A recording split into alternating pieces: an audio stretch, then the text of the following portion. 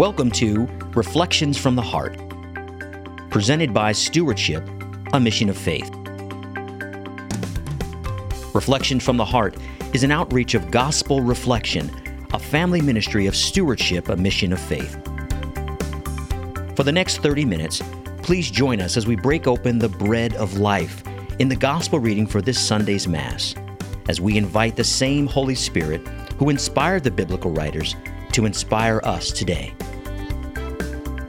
And now, here is your host with Reflections from the Heart. Hello and welcome to Reflections from the Heart. This is Rob Longo and I'm with Cameron Norris. Cameron, my brother, how you doing? I'm doing so good. Glad to be here. It is so good to be here. And we are here representing Stewardship, a Mission of Faith, who is blessed to provide opportunities for people to join or start gospel reflection groups, among many other things. Stewardship is a family of ministry, so if you have never heard of the great work that God's doing through Stewardship, visit stewardshipmission.org. There's just a wealth of resources, of ministry opportunities that we can offer, and this is one of them, called Gospel Reflection, which is the version of what we're going to do here, but out in the community, at churches, in schools, in restaurants, in offices. Gospel Reflection is simply that. It's a time to sit and gather and ponder a piece of the gospel that we'll actually hear for the coming Sunday. And from Gospel Reflections was born Mission of the Heart, which is what we're going to experience today, which is a shortened version, but it is still a gospel reflection. And we'll look at the gospel for the coming Sunday, and we'll be able to hear it and ponder and pray and see what God wants to say to us. All right, so welcome for those who are here for the first time. Welcome back for those who have been here before. So just buckle up and let's see what the Holy Spirit is going to say to us. But before we break open the gospel, Cameron, could you lead us in prayer? Absolutely, I would love to. Holy Spirit, we invite you to be here with us, to open up the bread of life, to speak to our hearts, speak to our minds, speak to our bodies, speak to our souls. I pray, Lord, that this time we invite you to be here with us. So we would have eyes to see and ears to hear what you have for us today. In Jesus' name, amen. Amen. Amen. Awesome. Thank you, brother. Yes. Thank you. So the gospel that we'll be reading today is from Luke, and it's Luke 19, 1 to 10. Luke 19, 1 through 10. At that time, Jesus came to Jericho and intended to pass through the town. Now a man there named Lazarus, who was a chief tax collector and also a wealthy man, was seeking to see who Jesus was, but he could not see him because of the crowd, for he was short in stature. So he ran ahead and climbed a sycamore tree in order to see Jesus, who was about to pass that way. When he reached the place, Jesus looked up and said, "Zacchaeus, come down quickly, for today I must stay at your house." And he came down quickly and received him with joy. When they all saw this, they began to grumble, saying, "He has gone to stay at the house of a sinner." But Zacchaeus stood there and said to the Lord, "Behold, half of my possessions, Lord, I shall give to the poor. And if I have extorted anything from anyone, I shall repay it 4 times over." And Jesus said to him, "Today salvation has come to this house, because this man too is a descendant of Abraham. For the Son of Man has come to seek and to save what was lost." The Gospel of the Lord. Praise to you, Lord Jesus Christ. Classic story. Amen. Just want to highlight some of the wording here.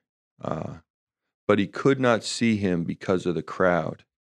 I'm just thinking about outside of this story, are there reasons sometimes we can't see Jesus because of a crowd? And what's the crowd?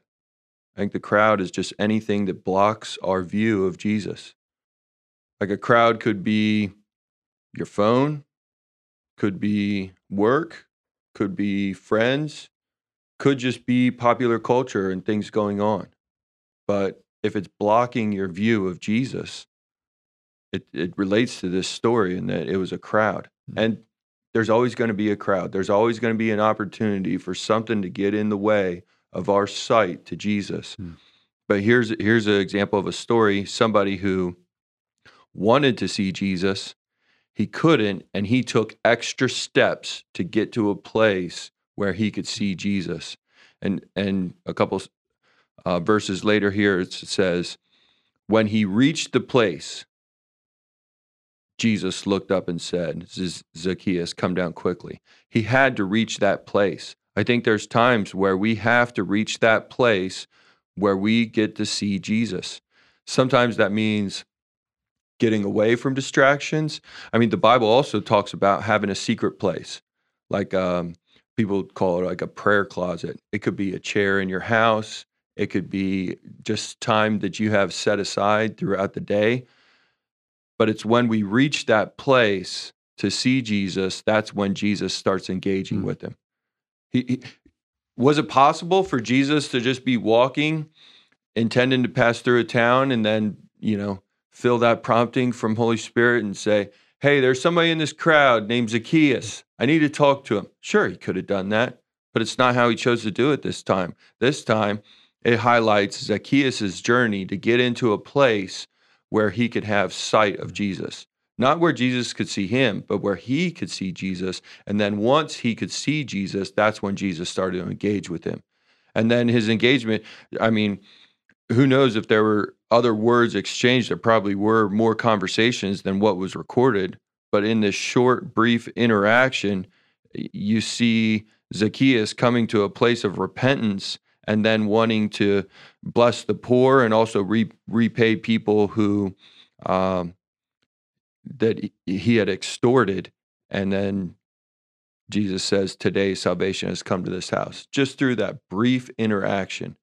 But what I'm trying to highlight is there's a crowd, and then there's somebody fighting and climbing and putting an effort to get to a place where their eyes could be on Jesus. Amen. I think we all have that.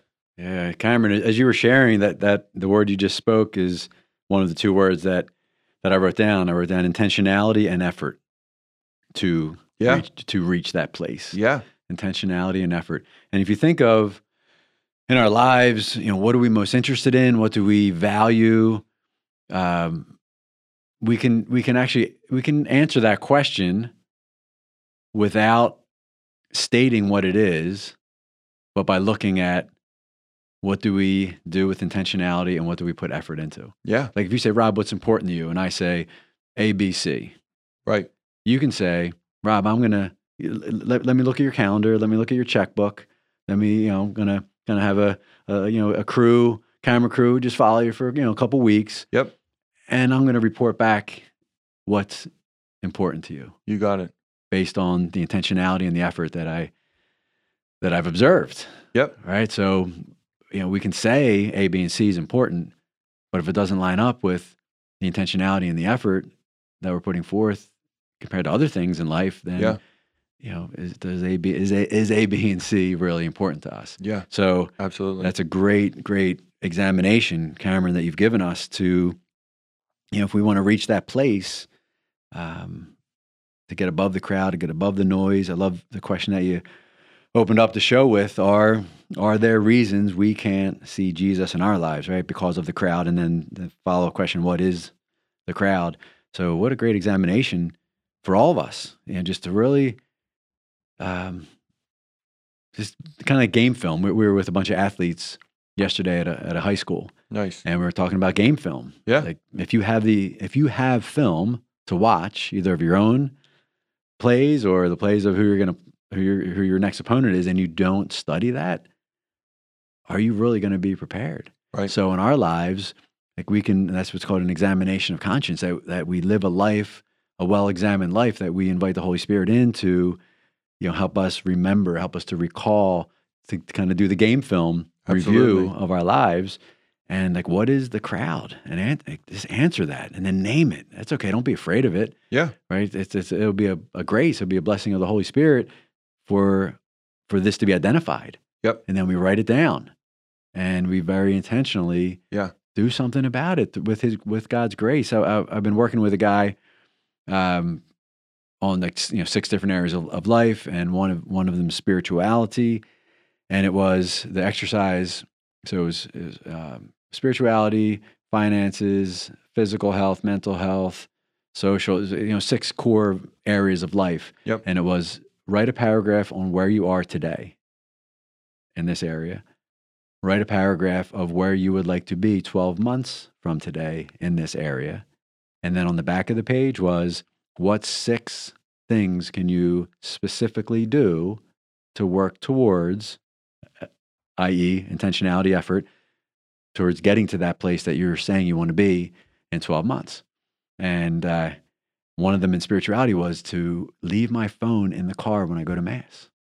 Because I've been finding that I bring my phone into Mass. Yeah. Because I'm like, well, I got kids at home, or, just in case. Absolutely. And even if I don't look at it, but I hear the buzz, I can be in prayer, I can be locked in to the Mass, but that buzz, I either hear it or feel it if it's in my pocket. And it's that moment of, it's the crowd. Yep. Like what you said earlier, what is that crowd? So one of the things I wrote down as one of my 6 was to leave the phone in the car. And this has been about 4 weeks since writing that. And it's been such a gift, to the point where like sometimes I'll be on the phone, like, and I'll forget, and I'll walk through the parking lot, and then I'll, say goodbye, and I'll go into Mass, and I'll realize that I have the phone with me. Right. And I got so used to not having it, and I can easily turn it off, but just from a discipline perspective, I left and went in the back. And I didn't leave and go to the car, but went in the back, put the phone somewhere completely outside of, where Mass was going on. Put my keys with it, so I know I couldn't leave if my keys were there. But just to have that discipline, and it made like that, Cameron, that is the crowd. And I've found that these past 4 weeks at Mass, daily Masses are 25, 30 minutes. Sunday Mass is about an hour. It's been like incredible to just have that crowd. Yep. We'll keep calling it that, right? So, because I think the Lord put that on your heart, not for just that moment, not just for that comment, but for all of us to really lock into that and take that journey with the Holy Spirit. What is the crowd? What is the crowd? Write it down. And then, Lord, what can I do to help? What can you do to help me reach that place so I can see you? Yeah, and sometimes I find I love the idea of looking at the 6 different areas and what you can do to be intentional in all of those. Just a reminder, not for you, just for all of us, invite the Holy Spirit to illuminate those things, because He knows which things, He knows which order, and oftentimes He'll just give us one at a time. Where, hey, I want to go from this place to this place a year from now, 5 years from now. There's a lot that's involved in doing that. Well, He's not going to say, all right, here you go. Here's the 18-chapter book. Go ahead, read that through, and then you're good to go. Sometimes it starts with, hey, why don't you just change how you show up at your house at the end of the day, how you greet your family. Hey, how about you change going from 5 minutes of being in your chair and opening the Word to go to 7 minutes, to go to 15 minutes.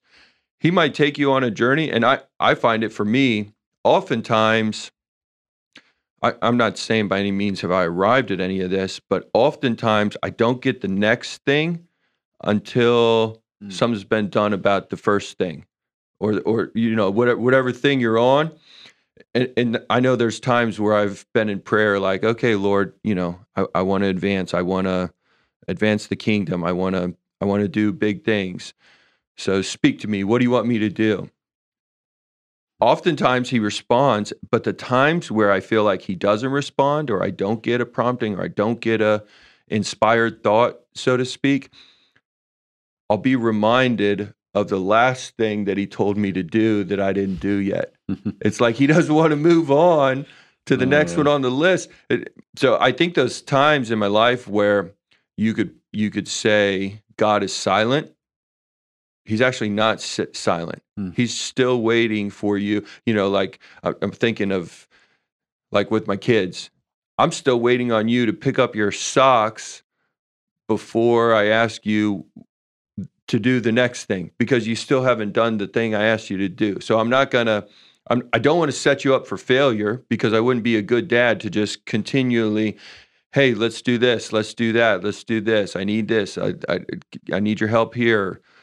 I'm not going to put this list of things and just let them choose. And when they do 1 out of 20, say, wow, you're amazing. I'm going to give them one thing to do. And I'm not going to give them the next thing to do until you can get your bike from the end of the driveway and put it in the garage where I asked you to. Next, we're going to dive into that craft project you wanted to do. But I can't dive into that craft project until I have obedience from the last thing that I'm still waiting on you for. That just happened yesterday. It was like, why are we not doing the craft yet? Well, I'm still waiting for you to put your bike. Oh, that's right. You want me to put my bike in. Okay. I think the Lord works with us in the same way. Wow. Well, let's stick a little bit with obedience. How do you think God views obedience, within our relationship with Him? Well, He's a rewarder, and to be a rewarder, there has to be the opportunity to be obedient. He doesn't just say, hey, say your yes to me, and then that's it.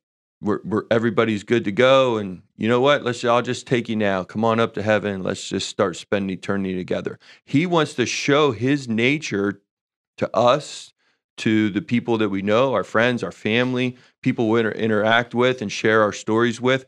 He wants to be known as a rewarder because he set this system up. You can't be a rewarder if obedience isn't an option. I can't have this time where I'm doing this fun craft with my kids that they've wanted to do if there wasn't some steps that they got to participate in to be a part of that. Part of it is, hey, I need you to, focus on a couple things at school today. If you guys can do a good job with that, then here's the reward. And we love setting up rewards. And it's so funny. It's like the kids, there's like a motivation involved. The idea isn't just for the reward, but it also grows a connection because they know me, my dad, he said we're going to do this fun thing that we want to do. We're going to do it together, and we're going to have a great time doing it, and I can't wait to do it. And all I got to do today is whatever it is, simple things at school. We love those times, and I think that's a reflection of obedience. Everything we choose, whether you choose to do nothing, whether you choose to do the thing on the left, whether you choose to do the thing on the right, there's going to be, call it consequences or rewards for depending on what we choose. And that's just the life that we get to live because He set things up that way. I mean, think of it like this. If I choose to treat people in my life a certain way, then that relationship is going to have a reward. Like there's going to be benefits when me or somebody else is going through a tough time. You've built this relationship of trust where maybe the reward is just you get to have a half-hour conversation trusted with a friend because of the obedience of what you've put in over time. A reward doesn't always look like a new car. Sometimes some of the most impactful moments are just time you get to spend with people. That time is a reward for the obedience that went into it over time leading up to that relationship. Does that make sense? It does. And it brings obedience to a new level, the way you just described it as not so much, I'm doing this because this person's a superior, right, or a boss, or has authority, but it's just honoring the one that you're in a relationship with. Yeah, and it's almost easy to smell when that's the case. The person that's, trying to get close to the boss when it's like there's something in it for them. It's like, okay, well, one of the things you'll see in times like that is like, as opposed to letting cream rise to the top, it's like they're pushing other people down to make themselves look good.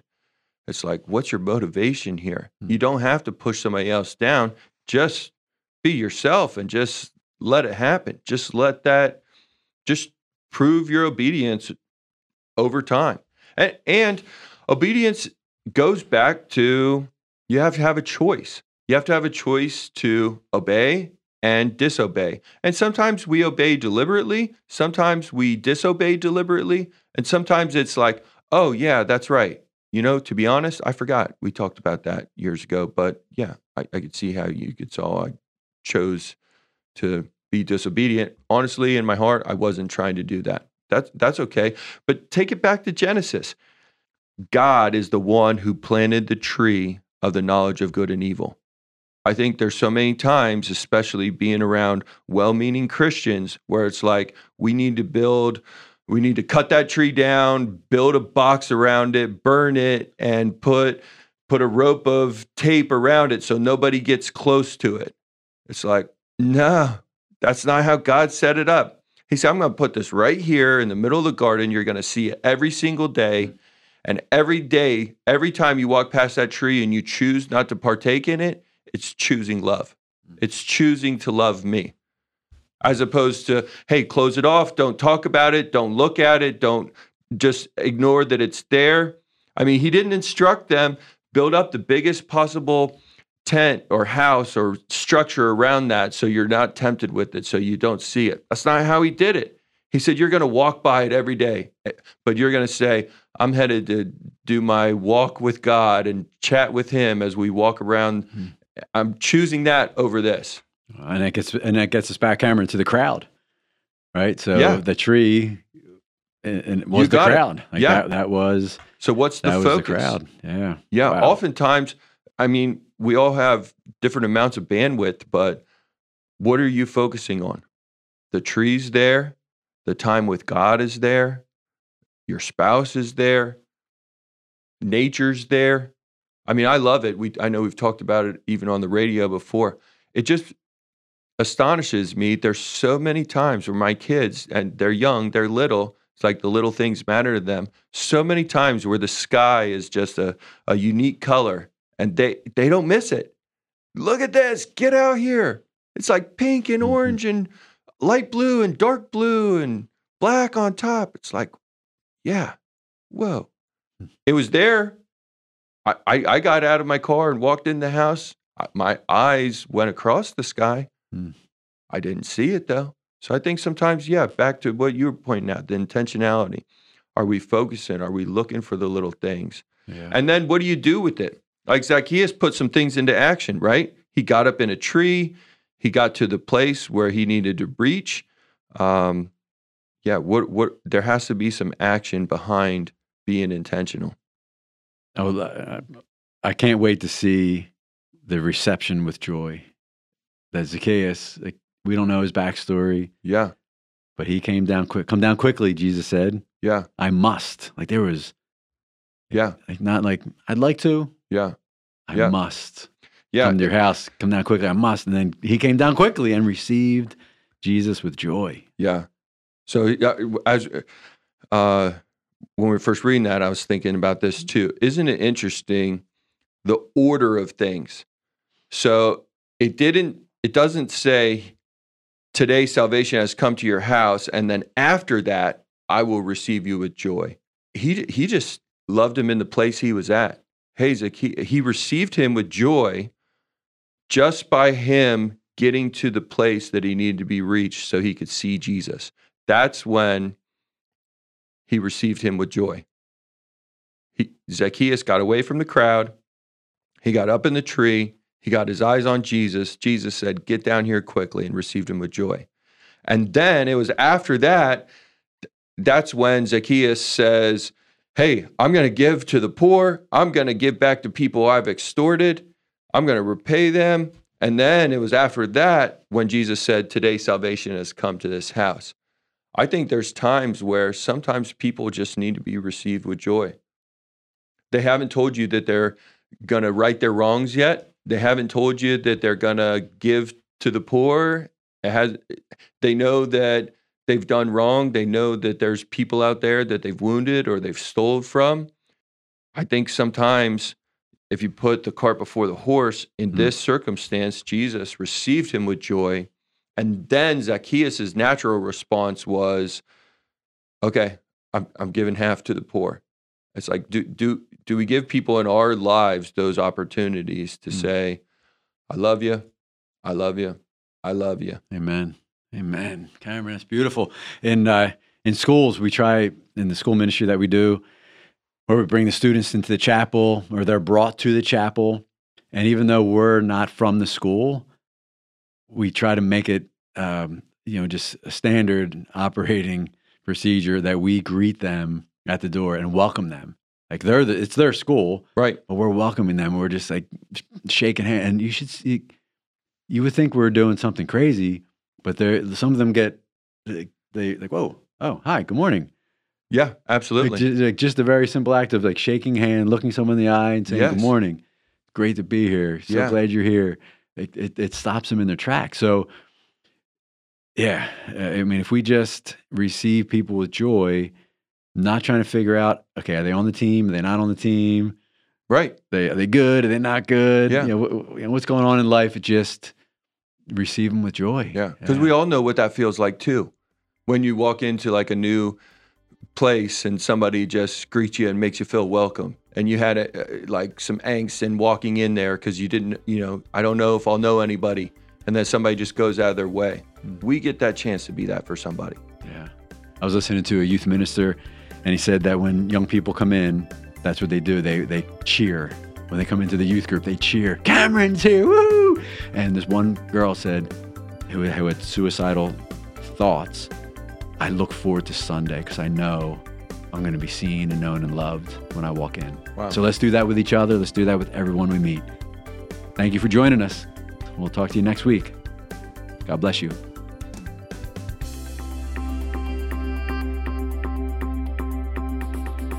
Reflections from the Heart has been presented by Stewardship, a Mission of Faith. We hope that you've been blessed and encouraged as you listen to Reflections from the Heart. If so, please consider participating in a gospel reflection group. For more information on locations and times of gospel reflection groups, or how to start a gospel reflection group in your area, and to learn about all of the family of ministries, please visit our website at stewardshipmission.org or call us at 717-367-0100. Stewardship, a Mission of Faith, is a 501c3 nonprofit organization and depends on donations from people like you to make Reflections from the Heart possible. If you've enjoyed this broadcast, please prayerfully consider partnering with us by making a tax-deductible donation by visiting stewardshipmission.org or call us at 717-367-0100. On behalf of all of us at Stewardship, a Mission of Faith, thank you for listening. And until next time, may God bless, protect, and guide you on your journey home to Him.